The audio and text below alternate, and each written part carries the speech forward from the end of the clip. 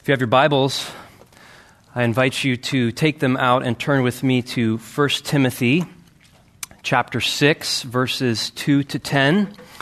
This is our preaching passage for the evening. 1 Timothy chapter 6, verses 2 to 10. If you would remain standing as you are able for the reading of God's Word. 1 Timothy chapter 6, beginning at the end of verse 2. Teach and urge these things. If anyone teaches a different doctrine and does not agree with the sound words of our Lord Jesus Christ and the teaching that accords with godliness, he is puffed up with conceit and understands nothing. He has an unhealthy craving for controversy and for quarrels about words, which produce envy, dissension, slander, evil suspicions, and constant friction among people who are depraved in mind and deprived of the truth, imagining that godliness is a means of gain. But godliness with contentment is great gain. For we brought nothing into the world, and we cannot take anything out of the world. But if we have food and clothing, with these we will be content. But those who desire to be rich fall into temptation, into a snare, into many senseless and harmful desires that plunge people into ruin and destruction. For the love of money is a root of all kinds of evils. It is through this craving that some have wandered away from the faith and pierced themselves with many pangs. This is God's word. Amen. You may be seated. Would you pray with me?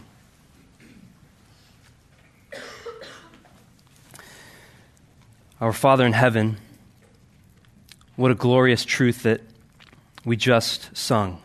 That our worth is not in what we own, but in the costly wounds that flowed at the cross of Jesus Christ. We want that. We want our hearts to believe that truth this evening, that to live is Christ and to die is gain, that the greatest treasure we have in this world is knowing Christ and Him crucified. We pray now as we come to your word that you would sanctify us, that you would change us more and more into Christ's likeness, that we would be a living, breathing, walking proof of this passage, that we would be godly with great contentment in you. We pray in Jesus' name. Amen. Amen. When my wife, Shelby, was just graduating from college, she started to get stomach aches. She would eat a meal, stomach ache. She would eat her favorite pot stickers, stomach ache. Giordano's, stomach ache. Although I suspect that most of us get stomach aches when we eat Giordano's.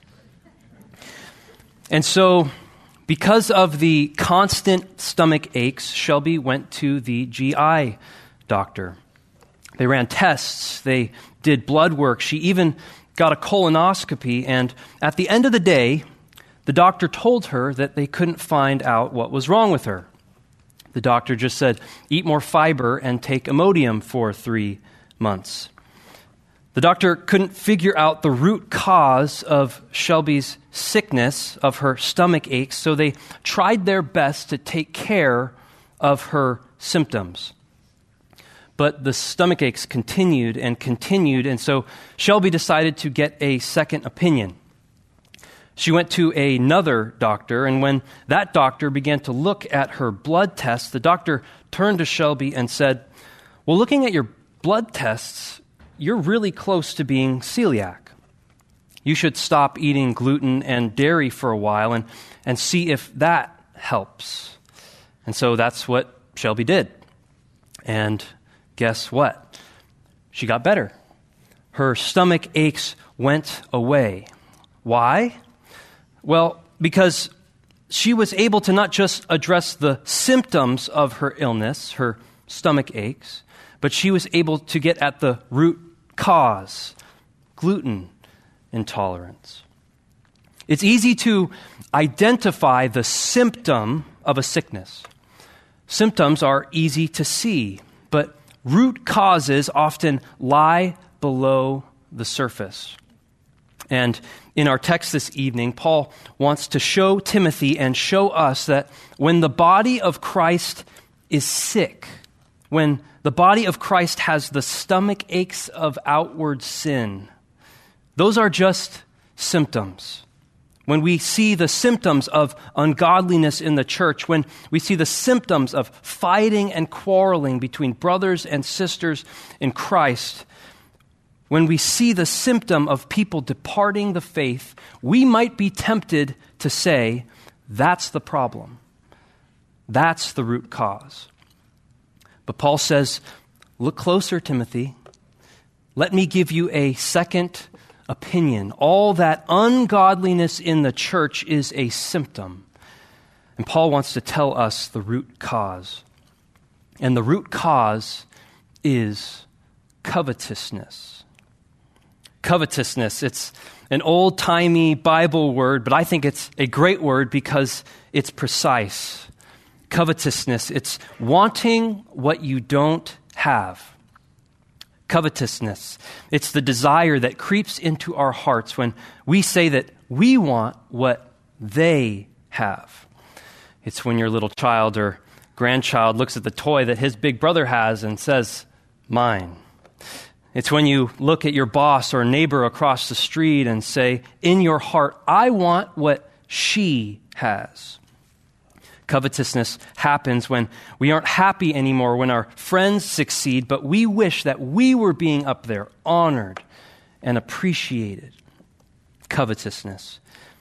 In other words, it's envy, it's discontentment, it's lust, it's jealousy. When it applies to money, we call it greed. Covetousness is wanting what you don't have, and it's the root cause of so much of the division and personal pain that we experience in the church. And Paul wants to teach Timothy and teach us tonight that the medicine, the prescription, the cure to the illness of covetousness in Christ's body is contentment.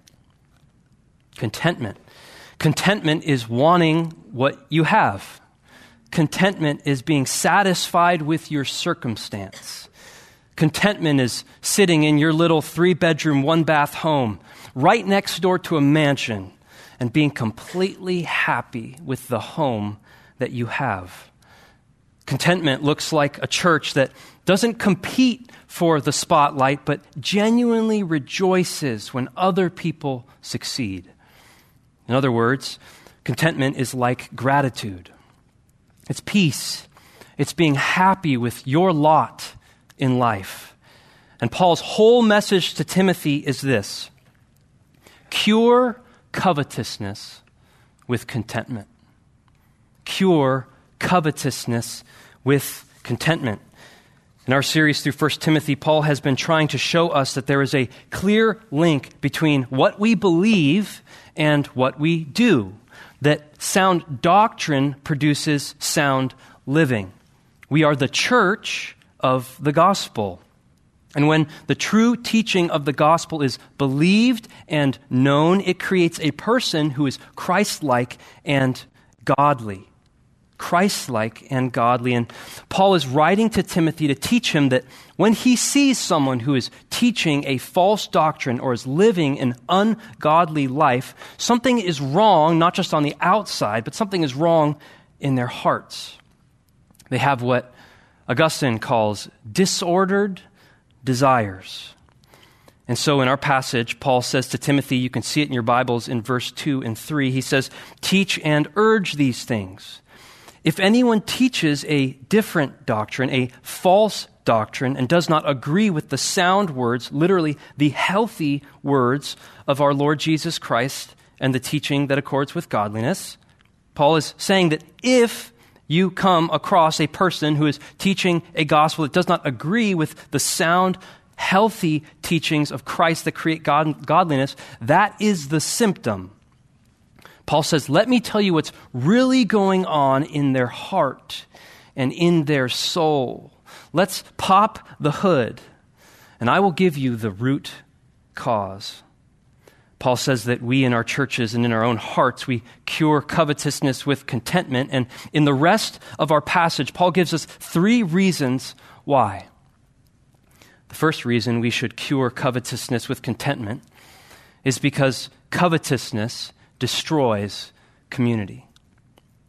Covetousness destroys community. You can see this in your Bibles in verses 4 and 5. Paul writes, if someone teaches a different doctrine, he is puffed up with conceit and understands nothing. He has an unhealthy craving for controversy and for quarrels about words which produce envy, dissension, slander, evil suspicions, and constant friction among people who are depraved in mind and deprived of the truth, imagining that godliness is a means of gain. So there were some people in the church at Ephesus who believed that godliness was a means to financial gain. That there were people in the church who thought that you could get rich by being a pastor. If anyone thinks that today, joke's on them. I have to tell you, being a pastor is not a viable get-rich-quick plan. But there were teachers in the church at Ephesus that were acting godly on the outside because they thought that they could get rich by teaching in the church. It's most likely that these preachers, these teachers, were preaching and expecting their listeners to pay them in exchange for their wisdom. That was very common in the first century. But notice their heart. It's also likely they were showing up to church asking this question in their hearts: how can this church community benefit me? How can being godly benefit me? They were doing the spiritual math in their head and seeing if godliness had a good return on investment. And so Paul says that that person is, strong words, puffed up with conceit, puffed up with pride, and really, they don't understand anything. Paul says they have, verse 4, unhealthy cravings for controversy and for quarrels about words. Literally, they like to have word battles with other people. These people were competitive in the church. They were looking to one-up someone, craving controversy. This is in direct contrast, you might remember, from 1 Timothy chapter 3, where Paul teaches that an elder, on the other hand, should not be quarrelsome, that an elder should not be a recent convert, lest he become puffed up with conceit, same phrase, and fall into the condemnation of the devil. It's likely that these teachers were new converts. Notice what these unhealthy cravings produce. They produce envy, dissension, slander, evil suspicions. A heart that is consumed with covetousness looks at others with suspicion. It's a me versus them mentality. Well, what else does this heart produce? Verse 5 continues. This craving produces constant friction among people who are depraved in mind and deprived of the truth. These kinds of heart postures produce constant friction among people. Notice these two phrases: depraved in mind and deprived of the truth. They are depraved and deprived. Real compliments. They're not compliments. Paul is trying to show Timothy that when your heart becomes gripped by wanting what other people have, there's something lacking in your discipleship. There's something lacking in our understanding of the gospel. It's a pretty serious thing, covetousness. And Paul says that we should cure and kill this desire in our hearts because it destroys community. Notice the focus of Paul in verses 4 and 5 are on the way that covetousness hurts other people. Greed isn't just a heart sin. It doesn't just affect you personally, but it overflows into our personal relationships. And it destroys the unity of the body of Christ. It hurts those around us. In 2016, a movie called The Founder came out, which told the story of the fast food restaurant McDonald's and how it began. Spoiler alert. Although the McDonald's story is pretty well known.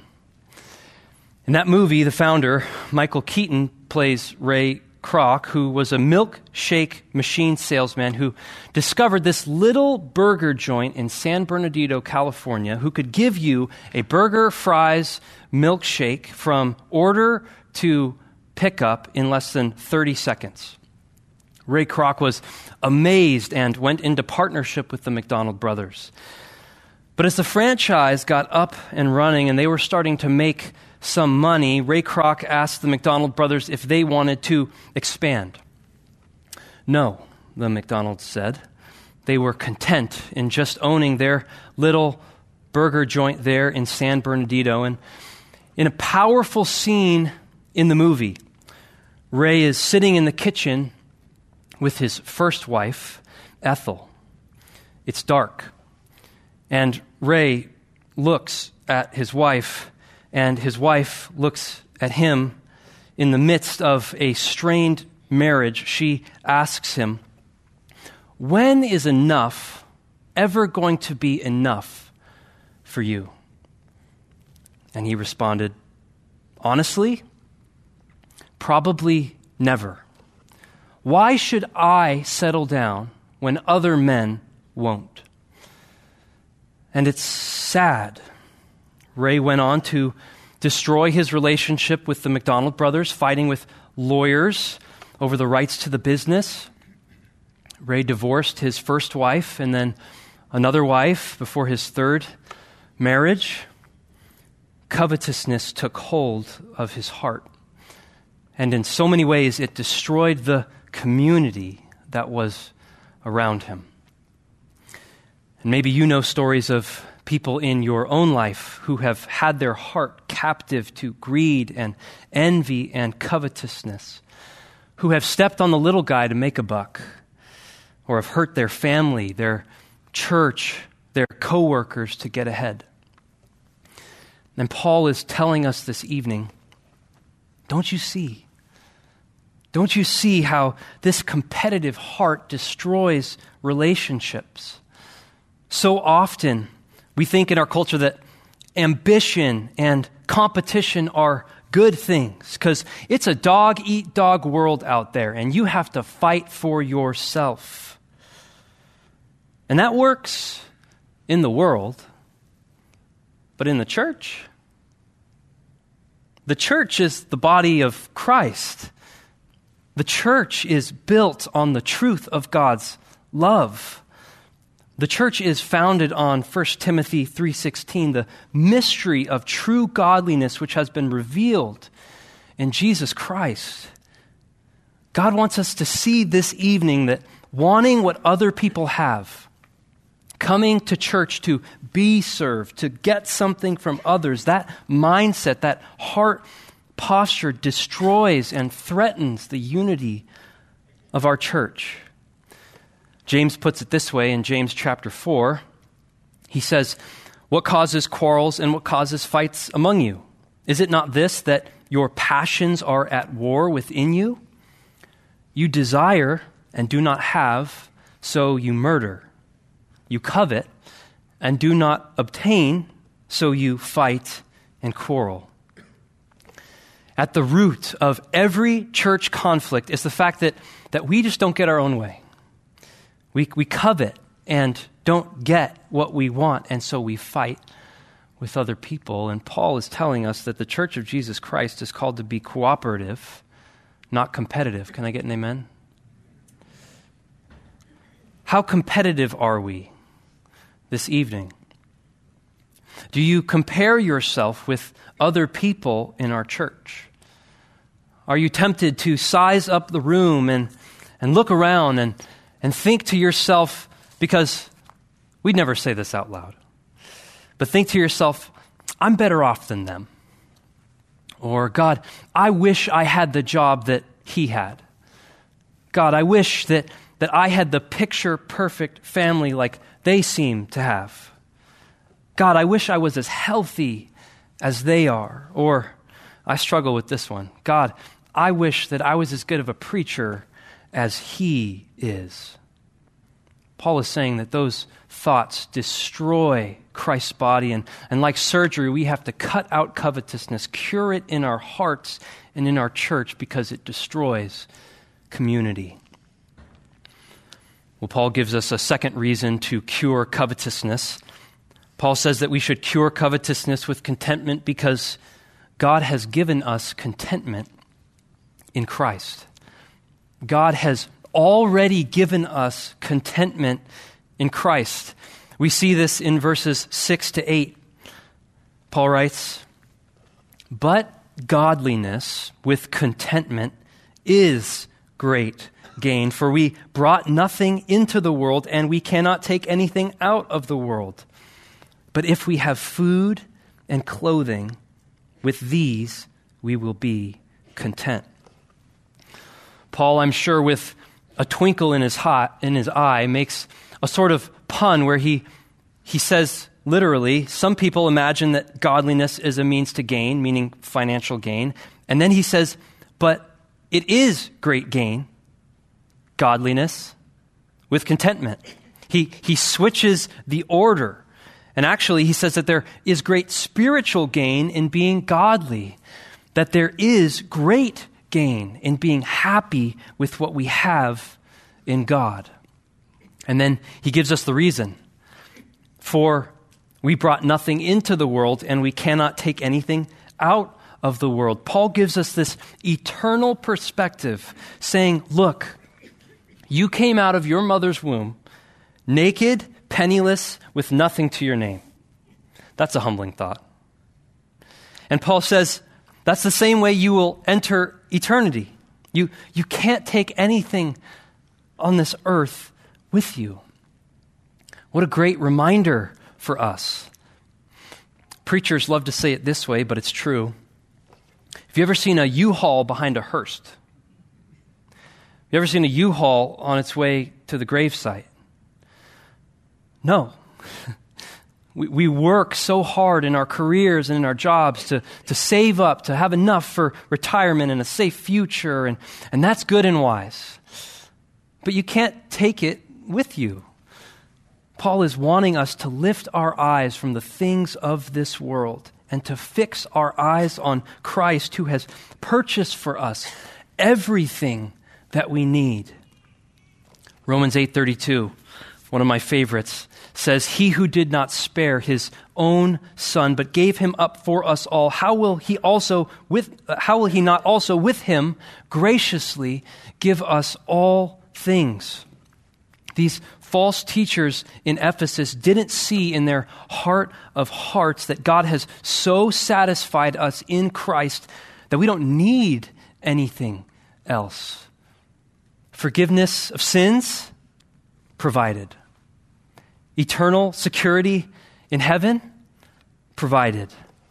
Unshakable hope, provided.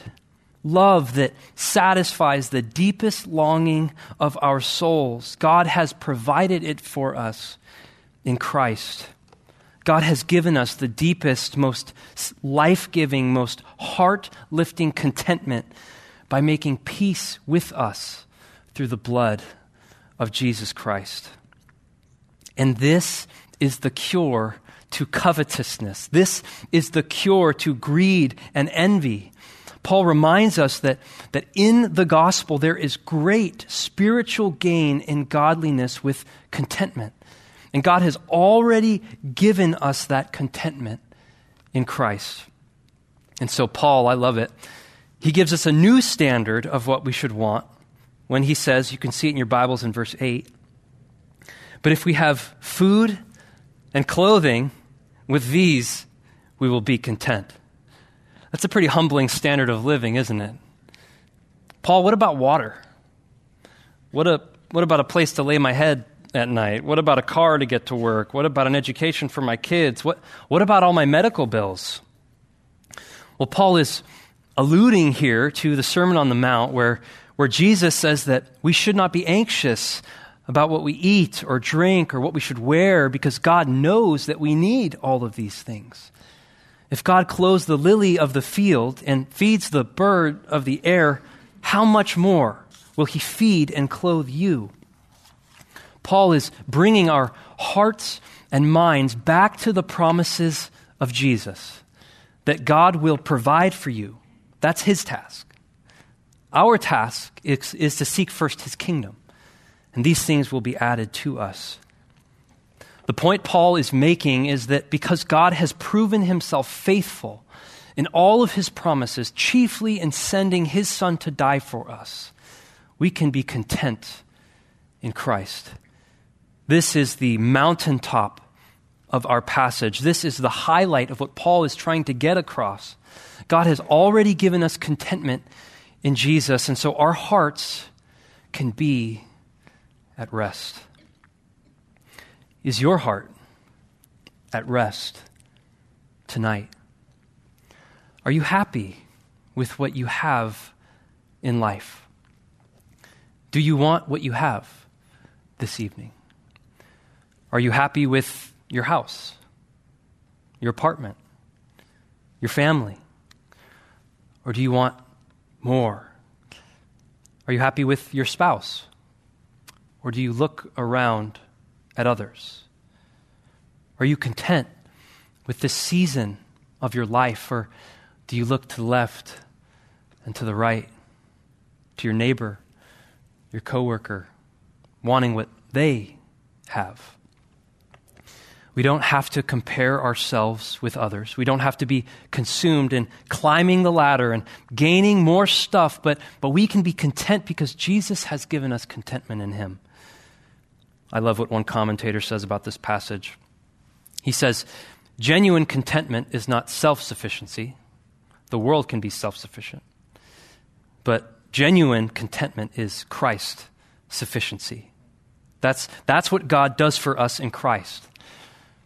If you dig deep into the heart of a healthy Christian and you get to the bottom, you will hit a spring of living water that wells up with contentment in Christ. God has already given us the cure to covetousness, and it's contentment because God has given us everything already in him. Well, Paul ends with his third reason why we should cure covetousness with contentment. It's because covetousness destroys your eternal soul. Covetousness destroys your eternal soul. We see this in verses 9 and 10. He writes, "But those who desire to be rich fall into temptation, into a snare, into many senseless and harmful desires that plunge people into ruin and destruction. For the love of money is a root of all kinds of evils. It is through this craving that some have wandered away from the faith and pierced themselves with many pangs." Paul teaches that those who desire to be rich fall. They fall.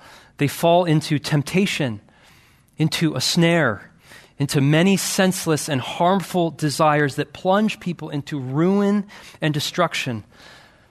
Paul uses strong language here. He says that the desire to be wealthy, just the desire in your heart to be rich, causes you to fall into a pit of temptation. And those desires plunge people.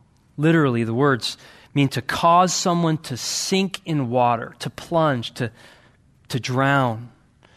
And what are they drowning into? Ruin and spiritual destruction. Make no mistake about it.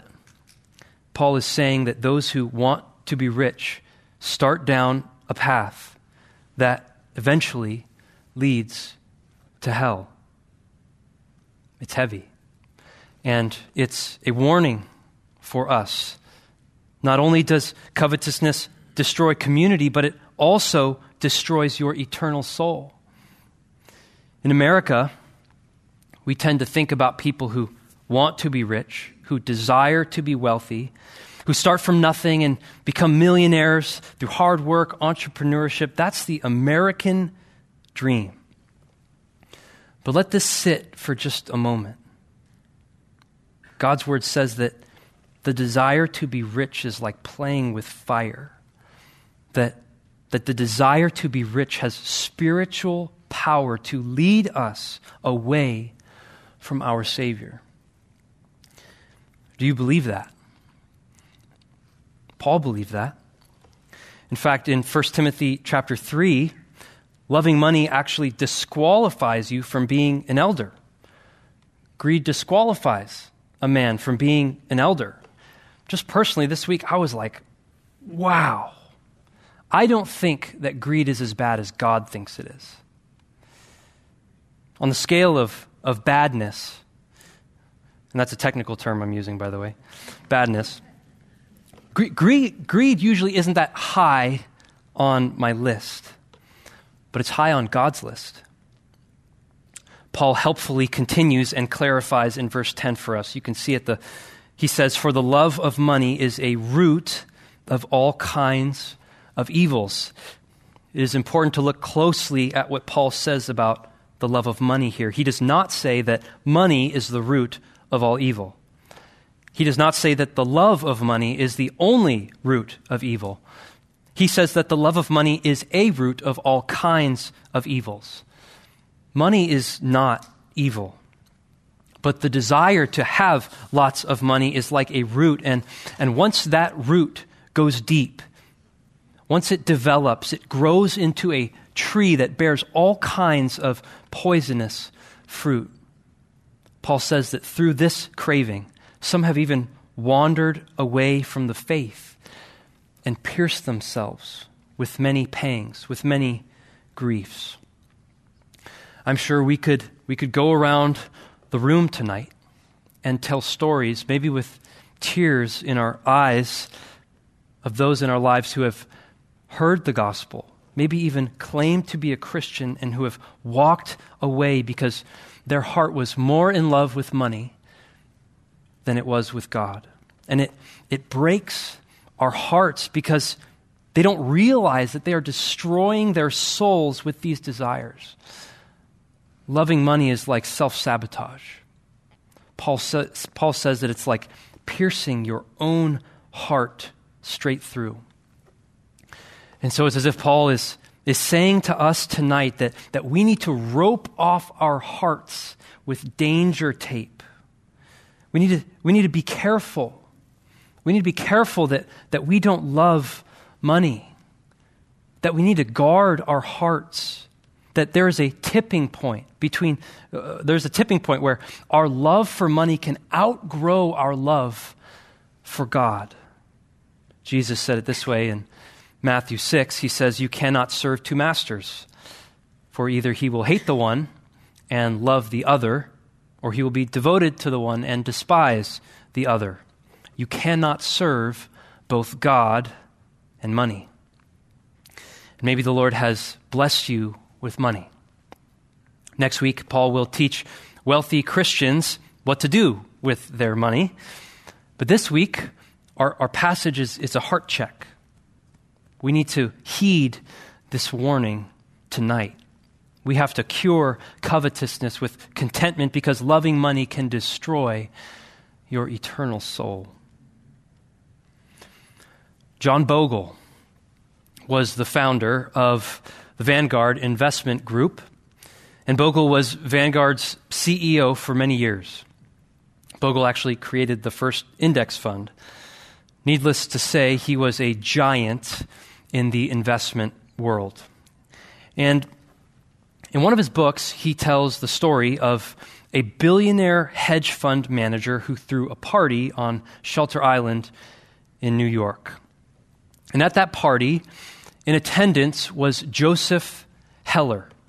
Heller was an author who in 1961 had written a very popular novel called Catch-22. Maybe you've read it. The term Catch-22 comes from this novel. Well, at the party, one of Heller's buddies mentioned to Heller that the host of the party, this billionaire hedge fund manager, had made more money in that single day than in the whole history of that Catch-22 novel, which was very popular. But in response, Heller turned to his friend and said, "Yep, that's true. But I have something that he will never have. Enough. Enough." The heart that is ruled by covetousness says, "I want more." But the heart that is ruled by Christ says, "I have enough. I have enough. I have more than enough. I have all that I need in Christ and in Christ alone. God will provide for me. I don't have to look to another. I am happy and content and want what God has given me." Is your heart content in Christ tonight? When you survey all that the Lord has given you, when you consider your life and your gifts and everything that God has given you, are you happy with what you have? Because God has a cure for our covetous hearts. Yes, covetousness destroys community. Yes, covetousness destroys your eternal soul. But God has given us a contentment in Christ that can be yours tonight if you trust Him with your life. If you say tonight, "You can have all this world, but give me Jesus. I am content in Christ alone." Let's pray to that end.